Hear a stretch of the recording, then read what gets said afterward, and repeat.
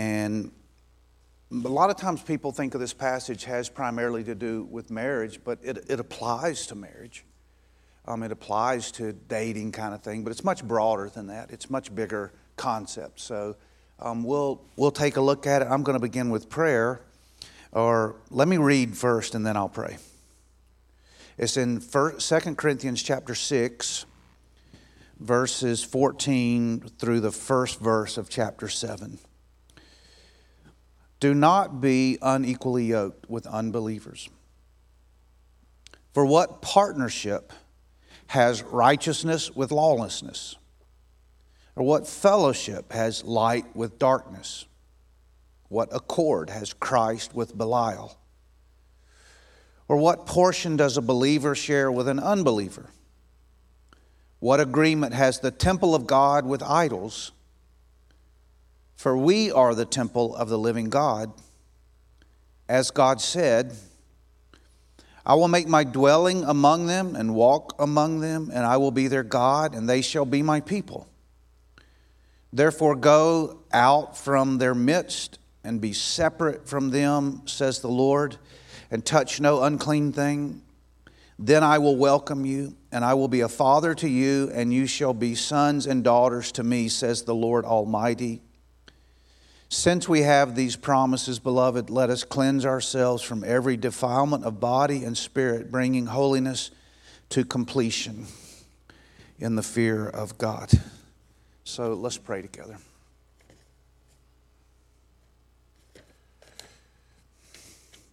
Father, we pray that you would take these words and just bring them to life. I pray for the ability to communicate in a way so that everyone here can understand, so that everyone can see the relevance of Scripture to their lives right here, right now, today. I pray that you would help me not to be boring or confusing to anyone. But Father, we also know that apart from your Holy Spirit, we'll never understand this in the right way. So I do pray that the information would be simple and powerful, but I also pray that you would take it and make it more than just words on a page or ideas or concepts. And I pray that you would make it life-changing. And I pray for people who are here who are considering Christianity today, that it would be so helpful. And they would understand that you want to have a relationship with them and how that's possible and what you've done to make it possible. And I pray for any Christians who are here and they're feeling that they need you to awaken or restore or renew their walk with you, and that you would do that, God. Pray for someone here that may be lonely or fearful or anxious, or someone who just feels like they can't break away from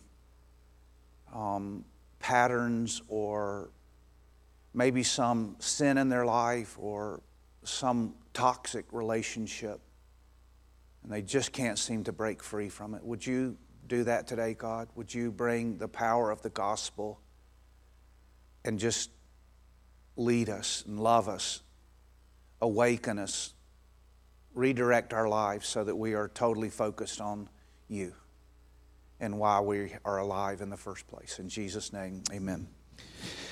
Okay, so it may not be obvious at first, but if you study the passage and you start looking at it, you realize it has something to do with idolatry. And idolatry is when you love anything more than you love God. I think some people think of idolatry as a physical, literal idol, like a little statue or some kind of pagan religion or something, maybe a temple, a cult, where there's a temple and they bow down to idols and that kind of thing. It does definitely include that, but it's much broader, much deeper than that. And idolatry is anything that takes your love for God. Idolatry can be a boyfriend, a girlfriend, a husband, a job, a car. Can be something you're working on, success, your desire to be noticed. Idolatry is anything that begins to rival your love for God. God's supposed to be here, and idolatry is when something starts rivaling. Something in your heart starts getting all your attention, like when you wake up in the morning and you're thinking about something, and through the day you're thinking about something. And it's not that God necessarily, you may not necessarily think that you're lowering God, but you're elevating other things so that they become a competition. They become competing interest to your love to God. That's idolatry. We're all guilty. We're all guilty. Things every day threaten our devotion to God. And it's the world we live in. We have 5 sensory perceptors that are constantly smell, sight, feel, taste. These scepters are going off constantly, distracting us and saying, look over here, pursue this. That's the whole thing advertisement is built upon. Advertisers are trying to get your attention away from other things and like, you really need the latest iPhone or Galaxy, or you really need another car. You really need that vacation. You really need this cologne or perfume. It'll change your life. If you chew this chewing gum, everything elevates and makes you think this will make you happy. And it's just like constantly going off. And the Lord's saying, no, it won't. Only I can do that for you. And then once we figure that out, then we figure out those other things can bring us some happiness, but they could never provide soul happiness or complete happiness. They can never deliver what the false advertisement is saying. And therefore, that's really what this chapter is about. How can we make sure that we are placing God in the rightful place in the throne of our hearts, because everything else is an idol. Nothing else belongs there. Anything that you dare to put as the primary thing that you're running after threatens your eternal happiness and even your temporal happiness. This world cannot satisfy the God-given eternal desires in which you were created. Only God can. So if you understand that, that's going to make this chapter make a little more sense. Okay? Do not be unequally yoked with unbelievers. So, I guess we ought to know what a yoke is. It's not an egg yolk. That wouldn't be fun to be yoked. Have you ever been yoked? Oh yeah, you've been yoked before. It's, sometimes, I don't know, there used to be this thing. Is it still a thing sometimes that people shampoo their hair with yolk? Is that kind of thing? It used to be kind of thing when I was growing up. It's like, I didn't do it, but girls would do amazing things to put carrots on their face and guacamole or whatever all that stuff is. I don't know. People will do anything to be more beautiful. But we're not talking about that kind of yoke. We're talking about a yoke that's a piece of wood, and there's 2 openings, and the wood is shaped so that it's perfectly fit for an animal to stick their head in there. Usually like an ox or 2 oxen, donkeys, horses, mules. Animals can stick their head in there, and the design is that they can pull a wagon or a plow. And if there's 2 of them together, it's very helpful to put 2 similar animals together. I don't think it would go well if you put an oxen and a dog in the same yoke, or if you tried to put a really strong oxen and a little baby oxen together. It's very important if you want to have nice, neat rows when you're plowing that they're going together. And it's very important if you want to use your field and have a good farm and take advantage of your field, you need to plow good straight rows and work together, and the animals learn and they become a team. And what God is really saying is be careful who you get in a yoke with. Be careful who's on your team. Be careful who you are this close to, like bound together, tied together with. Be careful what alliances you form. Be careful in business what partnership. Be careful in religion who you link up with. Don't be, believer, don't be yoked. Don't be that close to an unhealthy partnership, or it'll have a negative impact upon you. Do not be unyoked, unequally yoked with believers. Because an unequal yoke will be a cause of much spiritual frustration for believers, even harmful. It's okay because no one knows what you're talking about. The reason no one's going to know why you're raising your hand. But have any of you ever been unequally yoked? You kind of felt like it could be a business, it could be friendships, it could be your job, it could be overcommitment to things. Have you been unequally yoked and you felt the pull, and it's like, this isn't healthy for my walk with God, and suddenly you realized, whoa, this is having a negative impact upon me. This friendship is toxic. This job is toxic. I had to quit a job one time because it was toxic.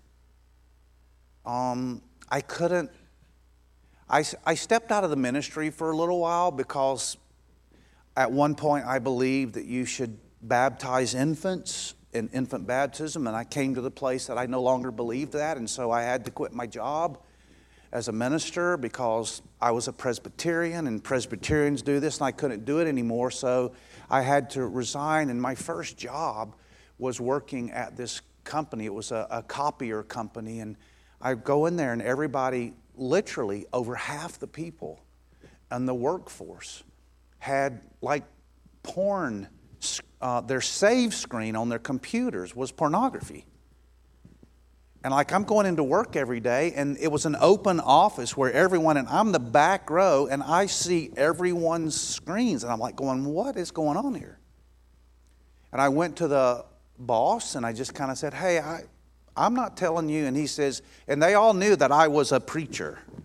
So believe me, they were ready when my answer, it's kind of like, hey guys, this bothers me, and it's just not healthy. And I said, I'm not complaining. I went to the owner of the company. I said, hey, I'm not telling people what they do at home, but they're doing this in my face. And I worked there for about 2.5 months until God would provide another job. And as soon as I could, I'm at work one day, and this person comes in. I might have shared this with you guys before, but I'm at work, and this woman comes in, and she's got the most revealing mailman suit I've ever seen in my life. And I'm going, what in the heck is going on? And she's like dressed up in a stripper outfit at work. She's coming to the work, and everybody's like, hey, come to the strip show.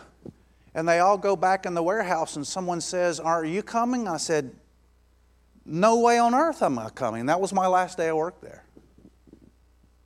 And the worst thing of all is it was this guy's birthday, and his girlfriend was the one who also worked there, was the one who hired her. I'm going, what in the heck? And I just kind of thought, I don't belong here. This is not good for my soul. I've tolerated his last, and it's like, this just isn't healthy for my walk with God. And so I went in and told the boss, and I said, hey, I know you and I have had some talks before, and he's like, well, I didn't know they were doing it. And I said, but you run the show. So find yourself another salesman. And it was interesting that within days, God provided a job for me that was much better. And it just wasn't healthy. Have any of you been there?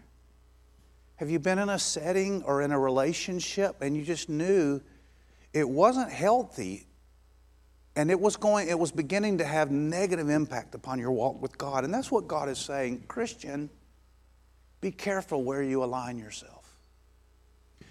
You know, as long as I thought that and you know where I went after that? I went to a factory. And believe me, I'm sure about everybody in that factory cussed. And they told dirty jokes, but it wasn't in my face.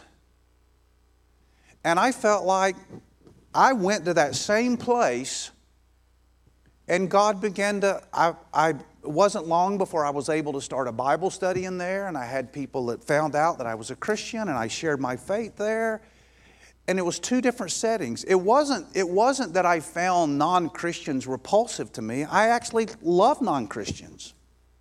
And I want to see them come to know the Lord. But the settings were, the people that I was working with in those two different settings were probably very similar. But one was toxic to my walk with God. The other was an opportunity for me to share my faith. And so it was very different settings.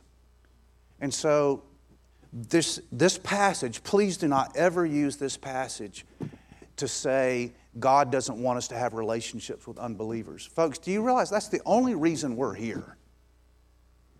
Is to share our faith. So please don't confuse passages like this and say we're supposed to go build a monastery and isolate from Christians. That is not what Paul is saying. What Paul is saying is, in your love for God, don't let anyone come along and begin to threaten your allegiance to Christ. And because of your strong allegiance to Christ, you can therefore go into the world and be His witness.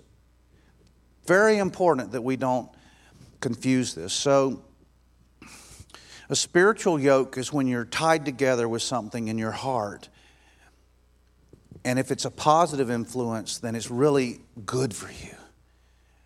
A positive yoke would be marrying someone that's just right on track with you and loves God, and dating someone or friendship group that just really helps you in your walk with God. A spiritual yoke is the church and the body of Christ, when you feel like, man, we're on the same page and we love God. And I'm like, I get so encouraged with this yoke.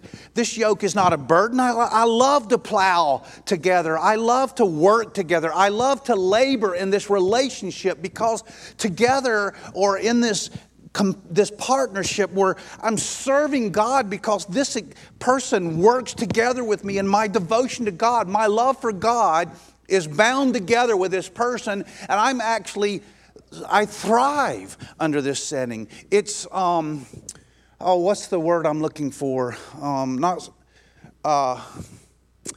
Synergy, I think is the word I'm looking for. It's the synergy. It's when you come together and you labor, and the two parts are even more productive together than the one part separate could be. And you pile up let's just say the synergy of a church working together is that together we can do more together, laboring for God, than we could do all separately. Even if you added all the separate pieces together, we're able to do far more than if we were not laboring together. That's the picture that God wants for us. And unequal yoke is when we're fighting against each other, or not laboring together, or someone's dragging the other one, or maybe the negative influence is stronger and pulling you away from your love for God. And Paul says, be very attuned to unhealthy attachments. And then he gives some examples. It's like this doesn't work. And he gives 5 examples. Righteousness and lawlessness don't go together. You can't pursue righteousness and lawlessness at the same time. You just can't. You can't pursue doing right and not giving a flip about doing right at the same time. You can't pursue light and darkness at the same time. This I didn't realize, but one of the songs we sang, it caught my attention. It says, Jesus makes the darkness tremble. Jesus is light. And that's why sometimes we're a threat as Christians to a dark setting, is because when we bring Christ into a setting, sometimes people are offended, or they feel guilt, or they just don't like it, or they feel like they'll say, don't judge me. And you're like going, I didn't even say anything. And it's because the presence of Jesus is a threat to darkness. And the two can't be wed together. Christ and Belial. Belial is a word only used like one other time in Scripture, but it's a reference. The literal word means worthlessness, the worthless one. You can't have Christ, who is the worthy one, the one who is worthy, with the worthless one, and that's Satan. And you can't marry together Christ and Satan. You can't labor together with a primary difference of believer and unbeliever, at least in your devotion to God. I mean, unbelievers and believers can still make up a pretty good football team, but they can't make a very good church, or a very good marriage, or a very good, close, intimate relationship. It's much better you need to be yoked together. And then God's temple and idolatry. Idolatry is a false temple, worshiping false gods in God. And that's why God says, keep my temple pure and don't bring idolatry into my nation. And so he mentions these 5 different things. So here's my summary about not being unequally yoked. We need to evaluate our emotional, spiritual, and physical attachments and commitments to see if we have any unhealthy attachments. And so today, when we come to the end of the sermon, I'm just going to ask you, is there anything going on that's hindering your walk with God? Are you in some kind of relationship, or a contract, or work relationship, or maybe you're involved in things and they feel so innocent, but they're really taking away from church every Sunday? Like, I'm just going to say it, the sports world is just attacking our walk with God. And it feels so innocent. It's like, oh, it's just sports. Or, I don't know, it could be camping. It could be anything. I'm not telling you that these things are sinful in and of themselves. When they become sinful, it's when you're so committed to them that your priority to God stops dropping, and your priority to those things starts rising. And next thing you know, it's normal to be not committed to being with God's people. And it becomes a negative impact upon your walk with God. And it's happening everywhere. Folks, I would be derelict as a pastor if I didn't call out some of the things that are affecting our church. It's just one of those areas. Our love for God is daily threatened. And sometimes it just feels so innocent at the beginning. The thing in itself may not be sinful, but when it begins to take our place for how we walk and stay in close fellowship with God, then it's a threat. And God says, don't mess with my children. Don't mess with my kids. Don't take them away from me. And so that's what he's doing. And Paul, I don't know what the things were in their day. There were literal idols, but he was talking about way more than that. It can be work. Work takes people away from God constantly. It can be a new relationship. It can be being goal-oriented. It's something that's so goal-oriented and you don't even realize it. At first your focus is on God. It's like, Lord God, I want to honor you in this, and I want to be really top level at this, and I'm going to honor you in it. Next thing you know, you start having success, and all of a sudden you're really more focused on that than God. It's like you're really not focused on honoring God in whatever it is that you're involved in. And next thing you know, it's like God starts slipping down. And it's like, no, I'm being honored in this. I'm getting awards. And now I got to do this and do this because I'm getting really good at it. And people are applauding me. And I'm getting attention. I'm getting scholarship offers. Or I'm getting new business offers. Or, man, if I can just cut this deal. And then we're going to be, and I'll cut God a big check when I make my $10 million. And it's like suddenly the very things that we were praying for early on, sometimes success can destroy your walk with God. And we're praying for success so we can honor God. And that's the very thing Satan knows. Our pride is going to flip. And next thing you know, it's, I'm good at this. And my relationship with God gets pushed aside. I don't have time anymore to do this. I've got to make that sale. I've got to go on that trip. I've got to use my camper. We bought it. Whatever it is. Good things turn to idols if we're not careful, okay? Okay, so secondly, we are the temple of the living God. Do you realize how mind-boggling that is? Do you realize how foreign that would be to Old Testament saints? You realize that and they're going, what in the world? You remember Jesus was saying, the temple's going to be torn down and I'll rebuild it in 3 days. And they had no concept of understanding what he was saying because no person had ever called themselves the temple of God before. And the new covenant tells us that we are the temple of God. It's like a radical change from the old covenant. The old covenant, the temple began with a tabernacle, and the tabernacle was established as a place where God would meet with his people because he loved them so much that he created a place where he could meet with them and a means or a method or a way to allow sinners to come and meet with God. You know what I find odd in this passage, and I never thought of it before until I was thinking, I was writing notes down and thinking about the temple and before the tabernacle, like Moses, Aaron, any believer, Abraham, that wanted to meet with God had to build an altar. And the idea of the altar was they had to build a place where they could sacrifice an animal, spill its blood, take its life, and offer that to God to appease God because I'm a sinner. Something's going to have to die because of my sin.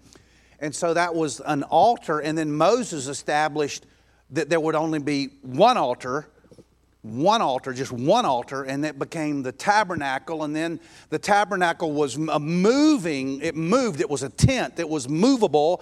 And then it became a permanent location. And from the minute it became a permanent location in Jerusalem, it never moved again. For 1,000 years. Solomon built it about 1000 BC, and Jesus came relatively zero, give or take a few years. So for 1,000 years, it was one location. And then Jesus rose from the dead, and he says the temple of God goes everywhere. It's going global. Because now God doesn't dwell at the holy place in Jerusalem. He dwells in the hearts of Christians. And he says, we're the temple of God. Whoa, imagine that. You realize how radical an idea? We hear that all the time. Oh, your body's the temple of God. You realize what a jolt that was to this book? When you came to the end of Malachi and someone says, we are the temple of God? And it's because Jesus comes to dwell in us. Here's the thing that I found so interesting, though. This passage does not deal at all in all these little compilation of Old Testament texts, like Paul takes a string of texts from the Old Testament and goes, well, here's one from Jeremiah, here's one from Leviticus, here's one from Numbers, here's one from a concept from the Garden of Eden, here's one. And he pieces together this little run, this little string of Old Testament passages in verses 16 to 18. It's a little string of Old Testament passages. You know what I found amazing when I just suddenly, this actually happened this morning, early this morning, and I was just meditating over it, looking over my notes, and I go, there, sorry about that. I'm going, whoa, there's not a word in here about blood sacrifices. I thought, oh, that's interesting. It's interesting. This passage, There are so many passages that deal with blood sacrifice. But I thought, well, that's interesting, Lord. What are you saying here? Because we know that only through Christ and His blood atonement do we have access to God. It's interesting. He's not arguing at this point about blood sacrifice. He does that in many, many other places. You know what he's arguing? He's saying, don't be unequally yoked because I love you. He focuses on the believer's benefits. It's so amazing to me. When I'm reading this, it's called, don't be unequally yoked because I love you and I want to dwell with you. It's communion. It's not how we got the access to God. It's that because we have access to God. It's like what we get out of Christ's atoning sacrifice. And he lists these things. I just find this amazing. His reference is not how this took place, but why it took place. Why did Jesus lay down His blood? He doesn't talk about the blood. He's talking about why He did it. And He did it so that we could have fellowship with God. Listen to this. He wants to dwell with us. He wants to dwell. Listen to what it says. I'll make my dwelling. There's no blood in these compilation of texts. There's no blood here. There's lots of blood behind it. Blood had to happen for this to happen, had to happen for this to be possible. But listen where the Father's heart goes in this occasion. He's telling us not to be unequally yoked because it's going to rob us of our most precious thing, and that's our fellowship with God. I will make my dwelling among them. God wants to dwell with us. The God of the universe wants to dwell with sinners. Are you hearing me? This is shocking. I don't like to dwell with sinners. They steal my stuff and gossip about me and hurt me. But God is saying, I want to dwell with sinners. So don't let anything hinder what I want with you. I make my dwelling among them. I walk among them. God wants to not only dwell with us, He wants to go with us and walk with us. He wants to be our God, and they shall be my people. They go out, but therefore go out from their midst. He's like, don't let anyone tie you down or separate us. Separate from them. He says, stay true to me. Don't let anyone come and rob your devotion to me. Touch no unclean thing. It's like, keep yourself clean so we can get together. Then I'll welcome you. I will be a father to you. Like, I want to keep our relationship open. You shall be sons and daughters to me, says the Lord. Do you see what He's saying? He says, don't be unequally yoked because I don't want anything to hinder our sweet fellowship together. It's so beautiful. And then, lastly, He says, therefore, or since, we have these promises. What are the promises? That God wants to dwell with us, be our God, be our Father. He wants us to have strong, consistent relationships with the family members, like strong in the family of God. These are wonderful promises. This is what God is offering to us, giving us. And He says, therefore, keep yourself clean from defilement of body and spirit. Bring holiness to completion in the fear of God. God's saying, therefore, pursue holiness so that we can maintain a tight relationship. You know, let's just imagine my anniversary comes along and I remember it, and I tell my wife, it's like, hey, let's just do something really special this year. This is a big one. I mean, they're all big, right? But this is like a big one. Let's say it's a really important one. Let's just go do something special, and we're going to go. I've got a weekend planned, and like we're going to go off on the weekend, and I just would you like that? And she's like, oh my word, would I like that? You pick, and we'll go to your favorite spot. You pick a place, and I've always wanted to go here, and we get everything set, and we're getting ready to go, and you know, I've been out, and she sees me. She's like, what are you doing? It's like, I'm taking my golf clubs. You're what? Yeah, I'm taking my golf clubs. And what's that? Well, it's I've got my bike. She says, there's just one bike. Yeah, but I've got a triathlon coming up. I need to stay in shape for my triathlon. So on Sunday morning, we're going to get up and I'm going to go ride this cool trail nearby. And everything's about me. And she's like going, this is no anniversary. This is all about you. And suddenly the very thing that was supposed to be special, she's not excited about it at all because I've turned it into me. And that's how God feels.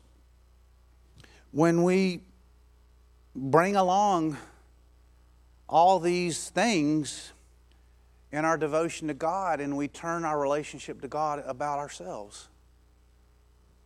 And He's like, no, get rid of that. Get rid of those things. I think a great passage that points that out is Hebrews 12, 1 and 2.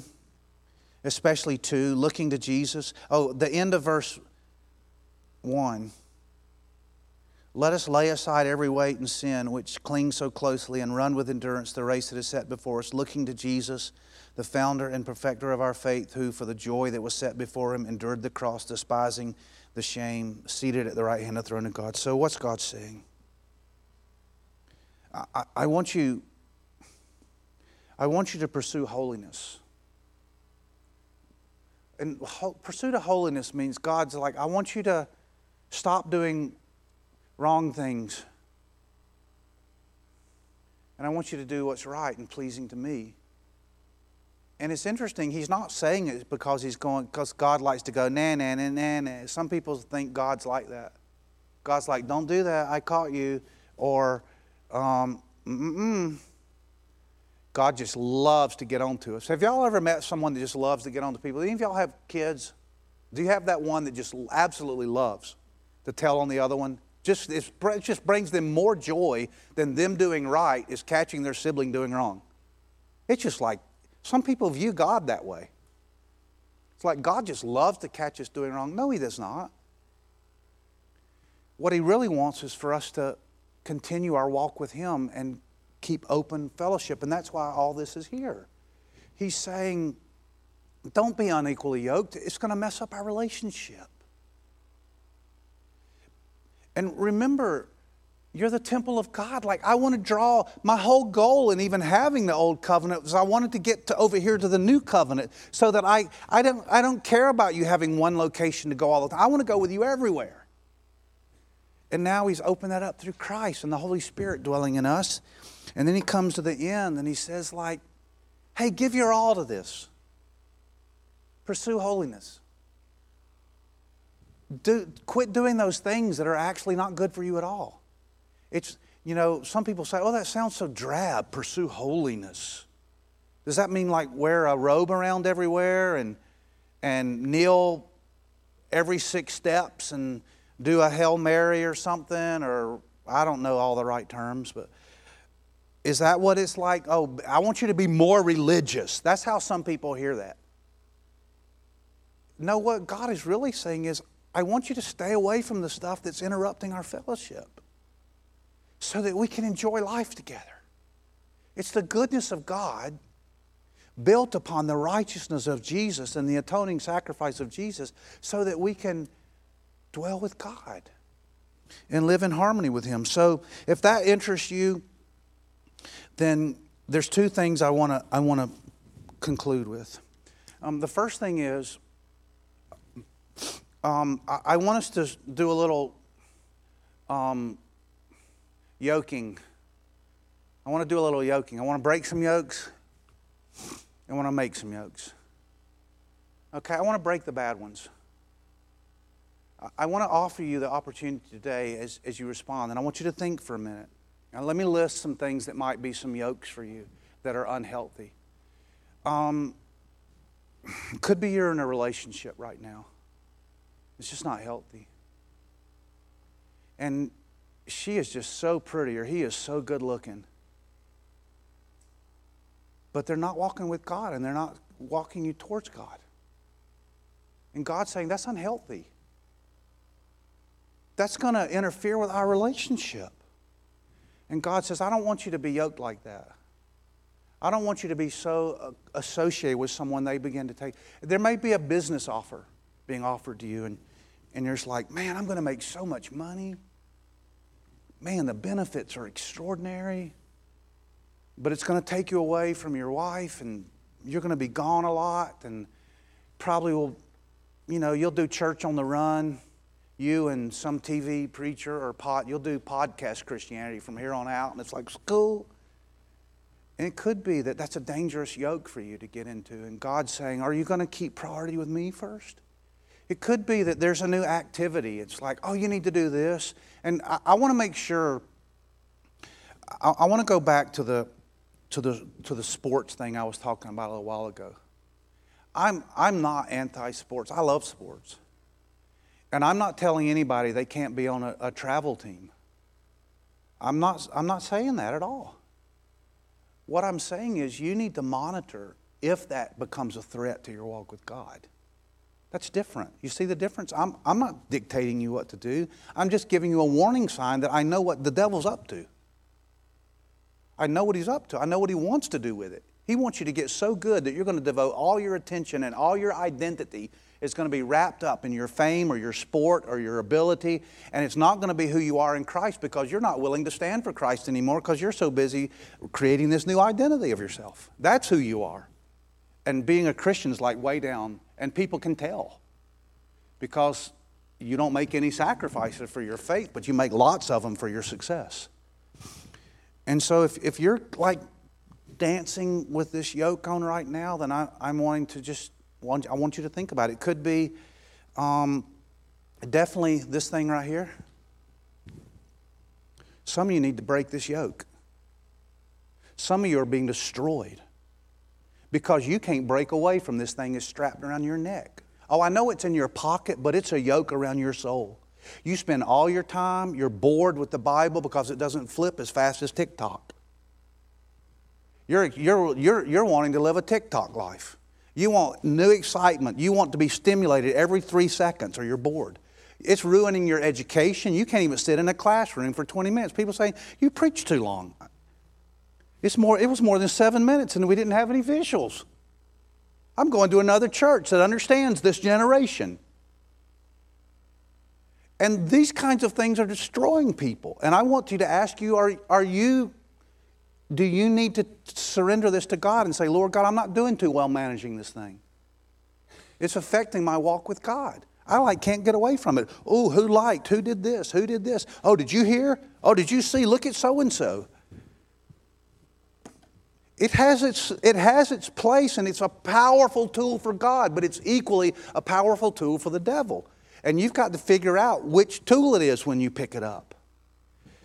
And it's literally destroying people's lives. Do you know that there are people who are going back, and if this happened in here, then I'm not pointing anybody out. But do you know what? People go to this thing and they're connecting. I started to say hooking up, and it's probably the right word, with their middle school boyfriend and girlfriends. Because they find an emotional attachment because their marriage ain't going so well. And they go here and they go, oh, look at so-and-so. We had such a cool middle school relationship. I'm divorcing my spouse. And I'm going to find my flame. There's no wood left on that pile. He's nothing but a burnt stick now. There is no flame. But people are ruining their lives because they get this dreamy idea that something from their past, they're turning to these types of things instead of to God. Okay, so if you need to break some yokes today, that's all I'm saying. Jesus is so loved to break some yokes today. And then if you're not a Christian, and it's maybe because you're yoked to something in this life right now that's just got a hold on you. It could be a drug. It could be an addiction of some kind. It could be something demonic and you don't even realize. There are things called strongholds. And there's another way to say yoke. There are people that are yoked to Satan in ways that they don't even know.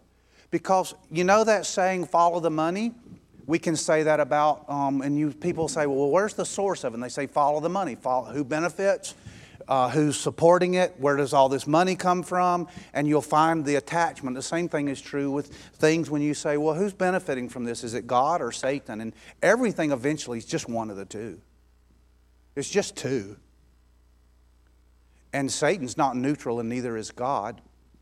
So it could be that maybe you have an attachment that's keeping you from committing to Christ.